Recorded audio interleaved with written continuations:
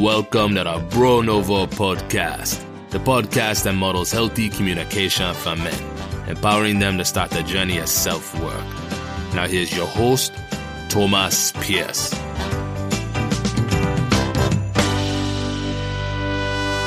Okay, everybody, welcome along to this week's episode of the Bro Novo podcast. I'm here today with Kathy Perez. She is a health coach who is involved in the realms of anxiety management, relationships with food, also yoga teacher training, and yoga, the practice of yoga. And recently went through a reproductive justice course, which is what prompted our conversation. So welcome, Kathy, and thank you for being here. Namaste. Thank you so much for having me. I appreciate it so much. Thank you. Absolutely. Yeah, the abortion topic is one that certainly came up. I did an episode or two about it back in June when things were kind of becoming more apparent with the protections being removed. So before we get into that realm, by way of quick introduction, Kathy, what would you like to share about yourself? Your upbringing, formative events in your life, and how you kind of came to this position of where you are in the world today. Absolutely. Again, thank you for having me, Thomas. So really brief, I grew up in a very traditional Latin, very strict traditional Latin family. And I'm going to keep saying that because I'm still Roman Catholic. That has not changed. I'm a cradle Catholic. Have very staunch beliefs, right? But I'm also the most liberal Catholic you'll probably ever meet, and very much a strong, independent woman. And so that was through my whole life, from the beginning I was born and to now. And then I've always been passionate about health and fitness, just never felt like I had the leadership ability to lead others into better health, which was silly. And then really fast forward, 2001, I was diagnosed with anxiety disorder. And as a Latina, that doesn't exist. Like, what is that, right? And so it just started this whole cycle of events of me really trying to hone in on the health and fitness portion, right? And then I went to therapy, which was totally, unknown to me what that really was, and didn't tell anyone for 2 years what was going on with me. Finally got on a better level with my anxiety, and then really struggled through all that.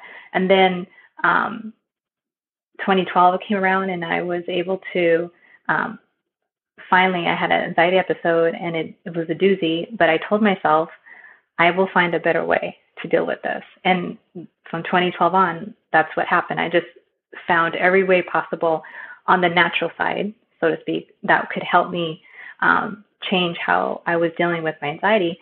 And then through my wonderful mentor, my coach, my lifelong friend, Dave Smith, he became my coach, my fitness coach, but then he became my life coach, and then he became my mentor, my business mentor. So through his belief in me, I went ahead and became a health coach. But again, I've always been very staunch on women's rights, on, a big feminist.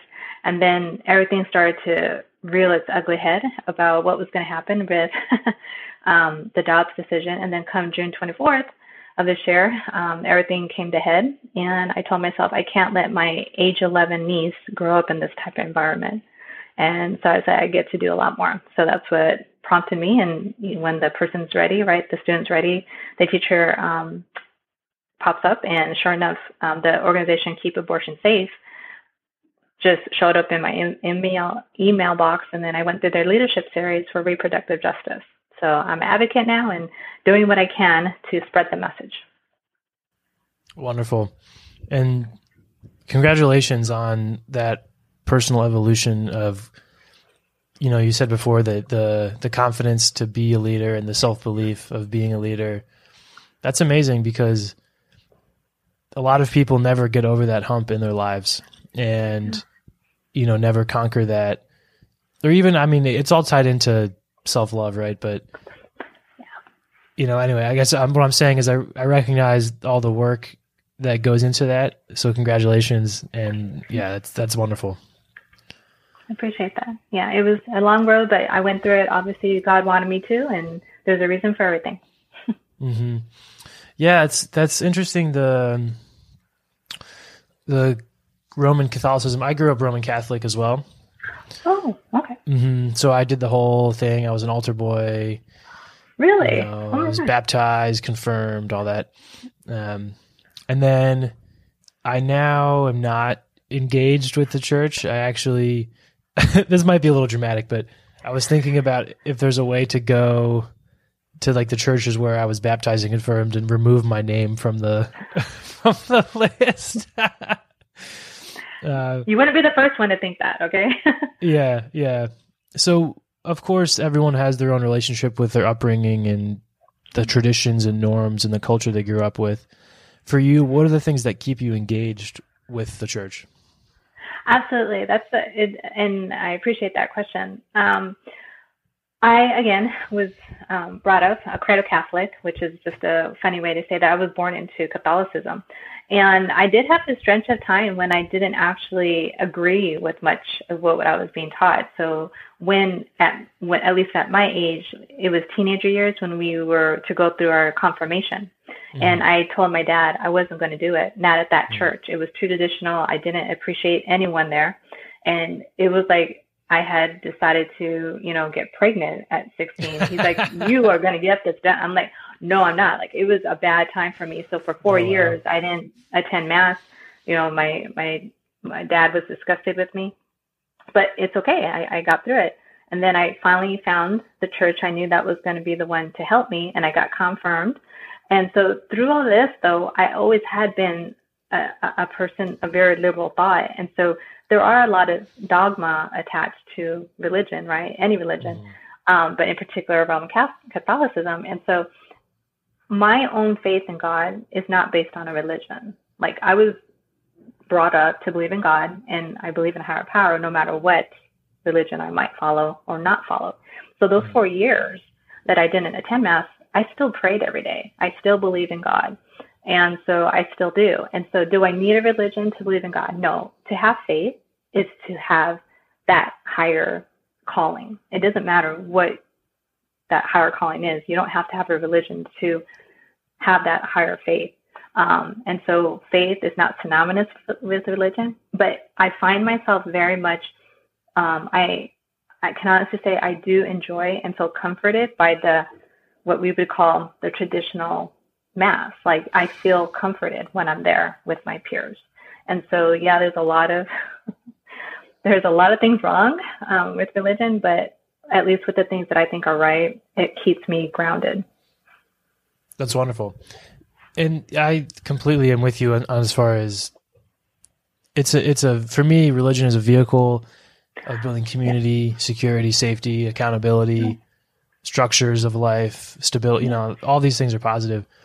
So as a feminist, how do you grapple with the Catholic Church's exclusion of women from leadership? Oh, yeah. Awesome question. I remember in college, I went through this course. It was a women's, I forget even what the name of the course was, but basically it was a religious education course on how women are written out of history, especially in Christianity. And I ended up writing a letter to the Pope, who would have been Pope John Paul the second at that time. And I basically blasted him and said, how dare you not allow women to become priests? So it's always been where I never felt that was right. I mean, in my view, Mary Magdalene was the best disciple ever, and she's just not given credit for it, right? So I've always maintained that it was patriarchy that basically have written women out of history to begin with, and that includes religion. So I can't change that.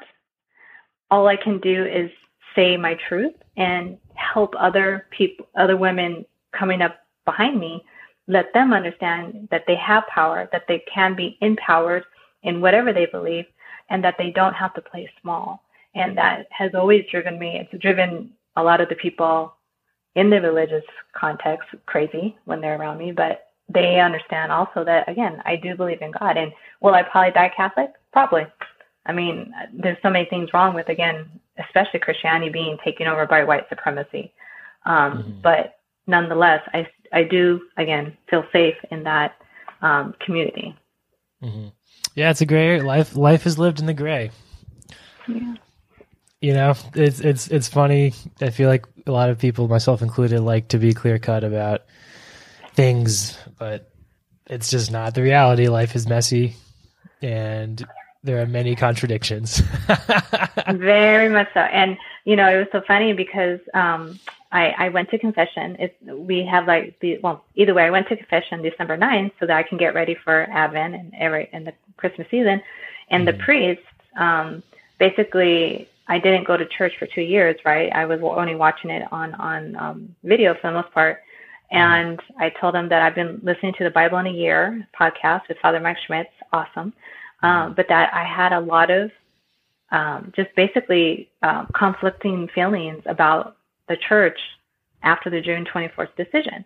And instead of maybe addressing that at all, he basically just said, okay, you know, basically work on being a better Christian. I'm like, I know you can't get into this because you don't know me and everything else, but I'm like, was there nothing else you could tell me to help me? I mean, yes, I had a penance and whatever, but it was kind of like, really? That's all you're going to tell me? Like, be a better Christian? And what does that look like, right? It's like, yeah, because I needed to come here for you to tell me that. Thanks. Yeah, exactly. So that's one thing that I would say was not wonderful about, you know, the latest Christian experience for me. But overall, I just really hope that people can understand that there is a difference between having faith in God, whatever you believe in, or not believe, and religion. They're not the same, you know. So please don't view me as everyone else who's Christian and thinks that women have no rights. You know, that's not what I believe at all. Well, good for you. I mean, I think it does show strength to kind of have your beliefs and values and identity and be in that space, you know, non-apologetically, right? Yeah. That shows power too. So you mentioned patriarchy, white supremacy, and I think that'll lead us nicely to the reproductive justice topics. One thing I've been thinking about that's kind of interesting is this idea of morality and morals in historical context. Yeah. And the idea that, for example, like in American social life, the examples would be the Confederate statues being taken down, and even maybe more historically, further in the past, like Columbus, for example. Here in Philly, there's a Columbus Square with a statue of Columbus. And there's a big drama around that. And so the idea is that in present day, there has been a lot of looking back on history with a critical eye, fairly in a lot of circumstances. But I forget the exact word for it, but the idea is kind of applying the moral standards of today to the past. Yeah. So I feel like that is kind of a nuance that gets lost a little bit, and it's not, you know, excusing the sins of the past. It's kind of a something I find interesting thinking about, you know, the people who are singing most loudly from the rooftops of condemning the sins of the past, you know, have no way of proving they would act any differently if they were in that time period, for example. Okay. So I think that's kind of an interesting, when I think about history, because ultimately, like, understanding our culture today requires an understanding of history. That's something that comes to mind. So does any of that make sense? It does, actually. And I appreciate that because I honestly think maybe that's where a lot of people, I can see where that would come into play. And that makes a lot of sense. I mean, for me, you know, even as a woman talking to you as a white male, right? I can understand where that perspective would be prevalent, right? Like it would actually make sense. So that makes sense to me. I also, though, would counter that with the aspect of the fact that patriarchy has been in existence since the beginning of time, right? And so from the viewpoint of someone who is in the minority, supposedly, I'm a person of color, which is interesting because I thought I was more, anyway, I won't get into that. But so I am a woman, I am of indigenous descent. And so I come at it from, okay, yeah, would I have treated anyone differently back in those days, right, compared to what I know now? And in hindsight, we can't know that, right? But I will say that what I learned in that reproductive justice theory is the fact that everything that you're seeing now elevate and rear its head in whatever form you want to call it has to do with the idea that patriarchy has existed, and it only elevated itself. Again, there's been slavery since the beginning of time, right? Mm-hmm. Whether you read the Bible or not, it's happened. And it's just been in different forms. Well, when we're talking about reproductive justice, so to speak, here in the country, which, by the way, was stolen from indigenous, right? It's understanding that patriarchy took on a really ugly turn when it decided to take on religion as a reason to enslave people. And that enslavement also would include power over women. I mean, women have never had power, so to speak, but it even took a worse turn when patriarchy mixed with white nationalism, and now it has taken over Christianity, it seems like. And it's just that those voices, while maybe small in actual population, it's so loud, and it's overrun what Christianity is, I think. And it's a really sad perspective, because I'm Christian, but I totally don't believe in all the things, all the rhetoric that is being thrown around. And so why I appreciate your opinion, again, that you're like, okay, things are kind of like, so would we be saying what we are now if we were back then? Well, of course not. Context, cultural difference. I mean, there's so much to be said for hindsight. But since we're living in the now, we have to at least appreciate, okay, I can listen to the Bible in a year and understand that the Bible is talking about like some really severe punishments. And that's not going to be acceptable to even the white nationalist Christianity people now, right? It's just not going to be. But to try and use Christianity to now justify holding others down, we can't do that anymore. There's no way we can. There's too much knowledge now, and there's too much, let's just put it, there's a few people who don't want to lose power, and they're doing everything they can to construe their own version of what they want to see, when really the population is saying, no, we want to see more equality. We want to see people be able to live and thrive, and not just a few have that opportunity. I hope that makes sense. Totally. And to clarify my point, I think the reason I bring that up is more to kind of, I think, check the impulses of people who are very proudly and publicly shaming others at all. You know, to use a Christian reference, you know, I'll use they to be more inclusive. Let they without sin cast the first stone, right? To me, that still holds true. And in these circumstances of, you know, you can call it revisionist history or looking at the past with the morals of today, just that's more just the thought I have when I see someone so proudly, publicly, you know, shaming others in those situations. Even, and I do understand too, of course, my experiences, identity inform that, obviously, right? Like, it's a lot easier for me to be like, oh, well, the Europeans were just doing what they always did in history. Like, of course, like, so I don't bring that up just to kind of debunk where we're going as a society. I just think it's kind of interesting, and I'm always skeptical of people who loudly, publicly, and proudly shame others or kind of put themselves as higher than because of their morals. Because to me, that's a huge red flag. Because, yeah, that's kind of the root of why I shared that thought. Mm-hmm. Makes sense. Yeah. What do you think about that? I think that, I mean, I would agree for the most part with that idea. Again, like I said, it's interesting because, you know, the Dobbs decision went down and over 60%, closer to 7% of the population didn't agree with it when it came out, when it was leaked in February. No one agreed with it. Less than, you know, half the population wanted to see this happen.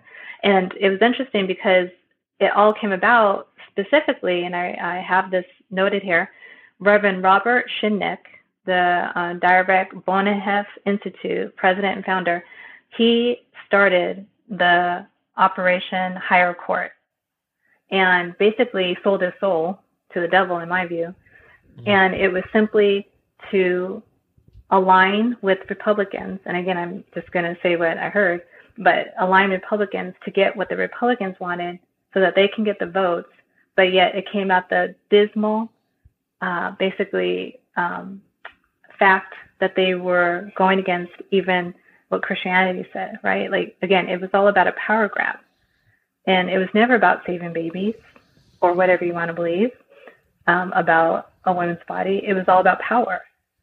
And so it's sad to think that that decision that came down was by 6 people who happened to be Roman Catholic, but also did it based on corrosion, like the slickest of, I guess you could say, ways that white supremacy and power sucked out the life of law and decided to go ahead and let those few people ruin everyone else's lives.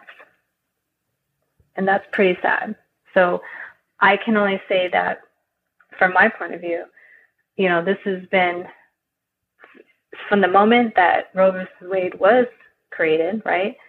Ever since that day, the far right has been doing their little work in the shadows and using Christianity as a way to make it seem okay. And that's just wrong, because it's never been about saving babies. It's about power. Yeah, certainly there's been generations of work, right, post Roe, to kind of get to the point where we got over the summer. Yeah. By people of that orientation. So, and yeah, I agree. I think it's undeniable that it is a power maneuver. It is controlling what someone does in their personal lives. And it is also a very emotional play, right? Of course, who wants to murder babies? Like, it's a very effective marketing.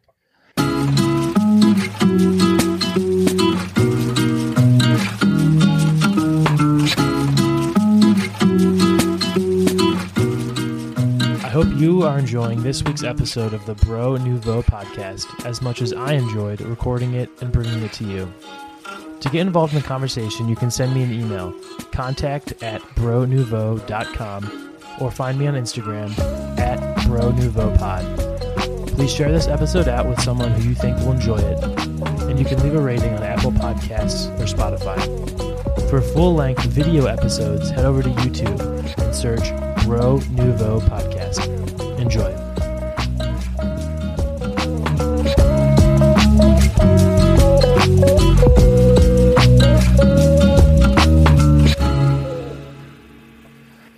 So, and who is this this reverend you mentioned? Yeah, so this past, it was just recent, and I can share with you the link, but I read about it in a political, or I should say he was on C-SPAN. He testified under oath, right, to one of the congressional committees on the fact that for however many, probably like a decade or more, him and his followers, meaning the people that he created for this particular group, sought out to make sure that every Republican possible was going to get elected on the basis that they were going to now eventually end abortion on the federal level. And it was their plan to infiltrate everyone on the Supreme Court, and it worked. And he testified that he couldn't live with himself after that. He's like, I can't believe that the Christian community in other words, he morally understood what he did was wrong. Yeah, I'd love to read about that. Yeah, I can totally send it to you. Thanks. Yeah, that was also the platform that President Trump ran on. Well, it was very explicit. He said, I'm gonna stack the courts with conservatives who will, upend Roe, among other things. But that was something he promised. Yeah, and if anything else, all I can say is that person in the White House for 4 years did exactly what they said they were going to do. And, he's lied about everything else in his life, but he actually told the truth on those things, and he got done what he said he was going to do, to the detriment of almost killing the country we live in. So there you go. Yeah. So what were the tenets of this course you took, the leadership training that you went through? Because you're obviously quite inspired by it. So I'd love to hear, learn more about it. Absolutely. Thank you for the opportunity again. So reproductive justice 101. Basically, reproductive justice is when everything required to help people thrive is available to all people. So that includes, reproductive justice means you make your own decisions about bodily autonomy, choosing to get pregnant, parenting, planning families, and expressing your sexuality. So, in other words, I'm a woman by birth, and I choose to continue. I still believe, I identify as she, her, ella, if you speak Spanish. But I understand that there may be those who no longer want to deal with the binary, right, way of life, and that's okay. And reproductive justice also means that we build a future beyond the binary, because, I don't believe God made any mistakes, right? And so whether that means that someone loses a baby through miscarriage naturally or otherwise, that's God's will. That's going to happen. And so just the way people say that they're going to make life through IVR, insemination, right? That's playing God. But yet somehow Christianity is okay with that. But they're not okay with me making a decision that I'm not going to carry a pregnancy through if I'm 10 years old and my body's not developed yet to do that.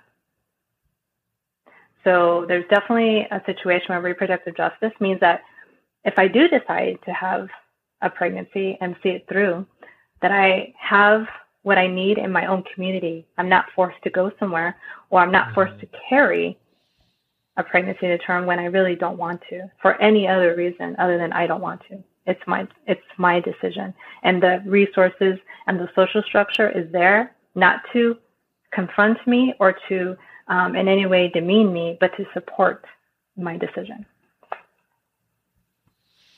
And the organization that did this training, who are they and what is their mission and orientation? Yes. So keepabortionsafe.org, right here, keepabortionsafe.org. And they, again, have an alignment. Their executive director is part of Progressive Colorado. And so it's a big advocacy coalition. And they bring together all these wonderful experts. And it was interesting because, again, it just popped up in my email feed because I'm all these different, email lists, right, for political reasons. And it shot up one day and I'm like, heck yeah, it's free and I can go through this and be informed.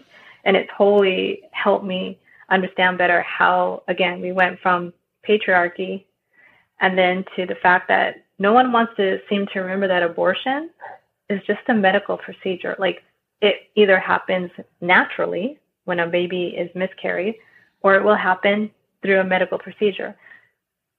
And I can tell you right now that no person who's pregnant in their second trimester or the third trimester is expecting to ever have to have an abortion. When that happens, it's because the life of the mother and the baby can't be saved.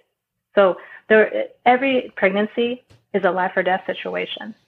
It's not easy to say, oh, any woman or any person can get pregnant and they're going to be fine. No, the placenta is basically, it's a tug of war of death between the person who's pregnant and the placenta, trying to make sure that the fetus is not seen, or that egg that got implanted is not seen for at least a good, many weeks. And it's this constant tug of war. And if the placenta wins too soon, the person dies carrying the fetus. If the placenta loses, no more baby. So it's not this easy, natural way of being yeah, 9 months and you've just pooped this little baby out. No, there's a lot that goes on in a person's body when they're pregnant. And so this isn't to be taken lightly, and that this isn't every woman's dream, because it's not. I don't have children, never had children, don't plan to ever. And I don't think for 1 minute that God thinks I'm a horrible person because of that decision. So however it fits for you, it comes down to decisions. And anyone telling a male what to do with their genitals would be considered crazy. But yet you're okay to tell me what to do with my genitals. No, that's not okay on any level. And it just comes down again to power. Who has the power? If slaves were forced to have children out of rape to continue slavery, how is that any different than me being forced to carry a pregnancy to term when I don't want it? Well, I mean, hypothetically, I can answer that question if you want me to, but I don't know if you want me to. Sure. I mean, the difference in that example would be that assuming you had consensual sex with someone who you wanted to have sex with, that's the difference, because you weren't enslaved, right? And raped by someone who had power over you. Just semantically, I agree with the thrust of the point, which is that you're essentially being in that someone could be forced to have a pregnancy when they don't want one, which is the same outcome. But specifically, like example of an enslaved person and like someone who has consensual sex, those are kind of different circumstances of how they got pregnant. But anyway, I don't want to go down there. That's just me being semantics driven. You shared a lot there. So,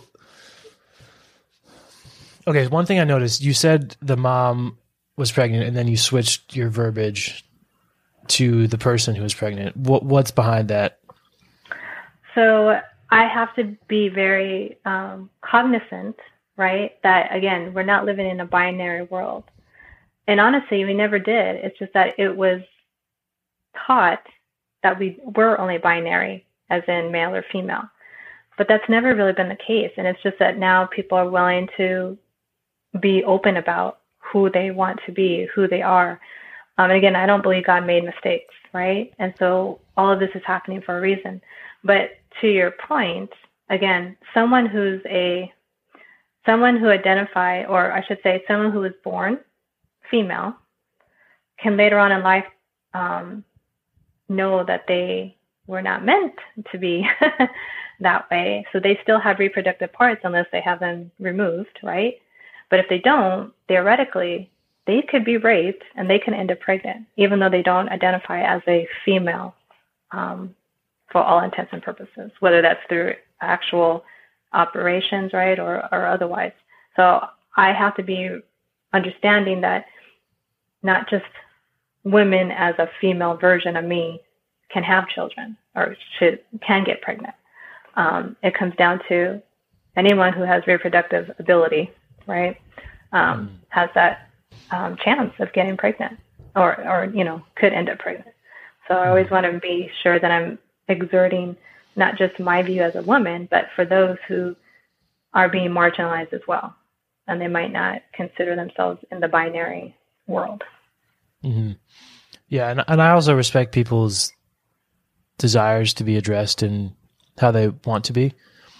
The reason I highlighted that is because I think when we kind of zoom out of like our shared perspective on many topics and think about addressing the wider world or country or even town or city where we live, in the hierarchy of objectives, the first one would be perhaps, or one of the top ones in this example would be the right to an abortion. And then potentially later, a lesser importance would be kind of gender awareness with addressing people in words we say.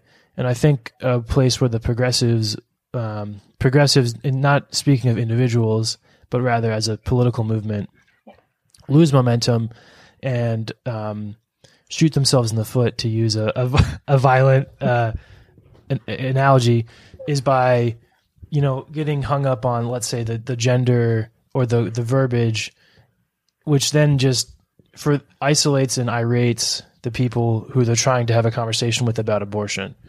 And I think that's a nuance that gets lost. And I think that it's a problem because it's half of the country is liberal / progressive leaning, right? So it's hard to organize that whole. But I think that if we, putting myself in this group of people who want these things, we're more focused with our asks, if you will, or prioritized, instead of, because essentially like things like the saying that a person who is pregnant is not a mother, for example, that's just going to irate and be fodder for the right people to just be, look at these liberals, they're idiots. They deny biology, which then distracts us from the whole reason of the real topic we want, which is abortion access. So that's just kind of a thought I've had of late about where we're going. And I mean, American politics as a whole is so dysfunctional, but that's kind of a specific example of something I've been thinking of. No, that's a fair statement. I mean, I'm sure many people share that same sentiment. Mm-hmm. So yeah, I also, if I were one of those people, of course, or someone who empathizes with them, I do empathize, but I guess, again, acknowledging that where I sit, it's easy for me to have that perspective because those aren't my problems that I carry with me every day. True. So it's all contextual. Okay, so the other thing that we kind of talked about was the idea that one of the tenets of this philosophy is that someone should have access to an abortion because they want one, or because just flat out because they want one. For me personally, the way I orient my life and carry myself and kind of live my life is that I accept the consequences of my actions in my personal life. If I eat bad food, I'm not going to have the body I want. If I am lazy, I'm not going to get the results I want. If I blame others for my own failures and failure to take responsibility, I'm going to have less successful outcomes in my life. For me personally, that's how I orient myself. And this question of abortion, I think, is one that gets in that realm of someone who has sex, in theory, should know that they have the risk of getting pregnant. And so for me, I think this is also an area of growth for honing the argument or making the idea more appealing to people who disagree with abortion for example, why should this person who made this choice to have sex, again, this is in the context of consensual sex, not rape. For someone who has consensual sex, who then wants an abortion later, why do they get a pass in this example? For the people whose mindsets are, well, consequences follow actions and decisions we make, so how would you approach that, talking to someone who has that attitude? Because I think there are a lot of people who have that consequence-oriented mindset who it was one of the reasons they are against abortion. Absolutely. That's a neat question. And I would actually throw it back at them in the fact that, are they male or female talking to me? Mm-hmm. Because I would ask, well, what about the person that got the other person pregnant? So to make it easier just to talk, if it's a male and female who had consensual sex, why aren't you asking the male, what are you going to do to help me if I keep the child? What are you going to do to help me if I decide not to have a child? So in a lot of 90% of these arguments or discussions, never once is it thought at all that the male has any responsibility. And that's patriarchy. Yeah, that's a huge problem. I completely agree with that. Yep. Personally, been with my girlfriend for 2 years, we had a conversation about kids and abortion, unplanned pregnancy. And I told her, it's your decision. I support you. If that situation ever arises, either way, what you want to do, I support you because it's your body, right? And I think if I was in a situation where if she got pregnant and then we broke up, for example, or we're no longer together, I would do my share of fathering, supporting, parenting, whatever. But I agree with you, that's not the case in a lot of situations. And that's a huge problem. And that actually gets back to the question of masculinity, right? And the crisis of manhood in this country, which is a very dramatic term. But I think there are, I would call it a crisis of adulthood to be more general, because it's across all genders, I think. So the other, well, actually, before we switch to the masculinity thing, is there anything else you would want to share about reproductive justice or this topic? Absolutely. I would actually want to give and I don't know if you're familiar with the term with intersectionality, if that's something you're familiar with. We've had whole episodes on it. Oh, there you go. I think we talked about that after we first. Okay, so you already know that, and I was suspecting that your audience also is very familiar with it then. And I was going to interject that's where this all plays into the whole idea of patriarchy, because as you said, you don't know how many men even consider that. And it's basically socially acceptable to just have every responsibility when it comes to, when you're talking about reproductive justice, to fall on the woman. And why is that? Intersectionality, because it's just presumed that men have the power and that it's okay for them to go float off. I have 2 instances in my life. My cousin, his original biological dad wrote him off, and that's okay through society. And the same thing happened. My own friend got a woman pregnant. She wanted to keep him as her beau, and he didn't want to stay. And she got pregnant against his will. And he, again, just had to sign a paper. And again, the woman can do the same. But I'm going to say 95% of the time it doesn't happen. And why is that? So it comes down to power. Equal justice must happen. Equal rights amendment has to get added to the Constitution. And intersectionality derives with the idea that, again, we live in a patriarchy society and somehow women's rights don't matter. And that's just not true. We are half of the population, but yet we've given birth to everyone on this planet. And that should be completely respected. I agree with that completely. I think that'd be interesting. Equal rights amendment would be very interesting to think about what to include in that. And again, what would be feasibly get through, right? Get past. But that's a different conversation, because that encompasses politics of the day. But I will say that if you go to the ERAcoalition.org, which is where I found out all about it, it's been 100 years in the making, folks. It's time to have it added to the Constitution, and it just needs to be put on the floor of the Senate, and it will get voted on. So go to ERAcoalition.org and find out how you can start pestering your elected officials, because that's the only way it's going to get done. Does the bill have sponsors? Yes, it's basically, it has been ratified through 38 states, but there's a time differential going on, and all Schumer has to do is put it on the floor, and 50 senators, or the people in the Senate, will pass it. I mean, if they want to look like idiots, they won't, but it has to get on the floor for there to be a vote.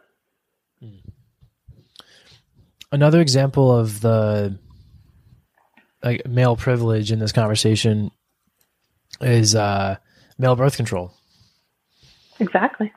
I'm sure it that's exists, why I brought that up.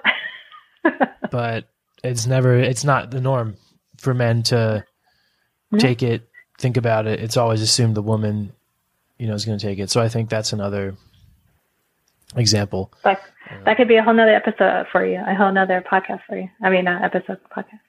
Yeah. Awesome. Okay. So on the Bro Nouveau podcast, we promote the Bro Nouveau mindset, which is expressive, authentic, reflective in ways that traditional masculine modeling does not encourage. And this started out of my observation of many men's fall from grace, men who both publicly and personally, seem to have great success, a great family, and then the truth comes out. They're doing bad things, being honest, they're dishonest, lying. And I've identified, my theory is that many of these behaviors stem from a lack of self-confidence and a lack of self-love. And for me, in my experience, building self-confidence and self-love came through expression and being honest with myself and others and having others affirm that. And then kind of the classic self-improvement, if you're good, goodness comes to you, stick with people who you vibrate on a higher frequency with, and it attracts more good people, all these things. So that's the theory or the motivation behind the Bro Nouveau podcast. And especially considering not just in this reproductive justice work, you have food relationships with food. You do a lot of work with that. I know you have a anxiety management community that you created for women specifically. And so I think you'd have a unique perspective on this question of, male and men's role in society, and what are the kind of changes you would like to see or norms change among the male populace? Well, and thank you for that opportunity. I would probably, again, when I speak about, obviously I want to change the idea, or I want my legacy basically to be that I will be giving people more rights than I have right now. And that's my hope, right? That me getting out there, sharing my truth is going to make sure that my niece and everyone else, including people of color, including even men who want to cry, meaning equal rights for everyone, is what my legacy I want it to be. Meaning that for men, patriarchy hasn't served them well anyway. Yeah, they have power, but they're not allowed to cry. They're not allowed to share their feelings. Somehow that demasculates them, and that's ridiculous. So for me, what I would like to see is when I'm having a conversation, let's say about reproductive justice with a male, I want them to understand on a biological level, just basic biology, what someone like me goes through. And it's a beautiful thing, meaning like I love being a woman. I love that I am more a part of nature than my male counterparts. It's just fact. But I want them to appreciate what it means to be female. And right now they don't think they need to care. At least that's my perception. So that's what I like to see. I want my legacy to be that I create equality on such a huge level for everyone so that men can cry and realize that they don't have to be the breadwinners. They can actually share in the responsibilities of loving their families as well as being equal partners to whomever they love, whoever that is. So equal for everyone, not just for some. I love it. When you said you said something interesting. More part of nature. Do you mean more in tune with nature, or what do you mean? We literally are. So not enough of biology is spent on actually emphasizing how we are connected to nature, whether that's male or female. But in particular, females really are connected to nature. You have a 24-hour sexual rebalancing that happens every day. Ours is like 28 to 35 days. And we are in connection with the moon. Like literally, the moon and us are in a monthly cycle together. Same with the seasons. So we are cyclical creatures, more so. Again, you all do have a cyclical nature, but it's in a 24-hour cycle. Ours, again, runs with literally the moon itself. So it's pretty darn awesome. Like we are so connected to nature. And, you talk about like the witches and, like paganism and everything. Well, really, again, you're talking to a liberal Catholic here. It's well known that the only reason why witches were seen as evil was because they could heal and cure, and the men just didn't want to see them have that type of power. And so they said, that's evil, and you can't do that. But yet they were healers. That's all they were. So We are, in fact, biologically in tune with nature.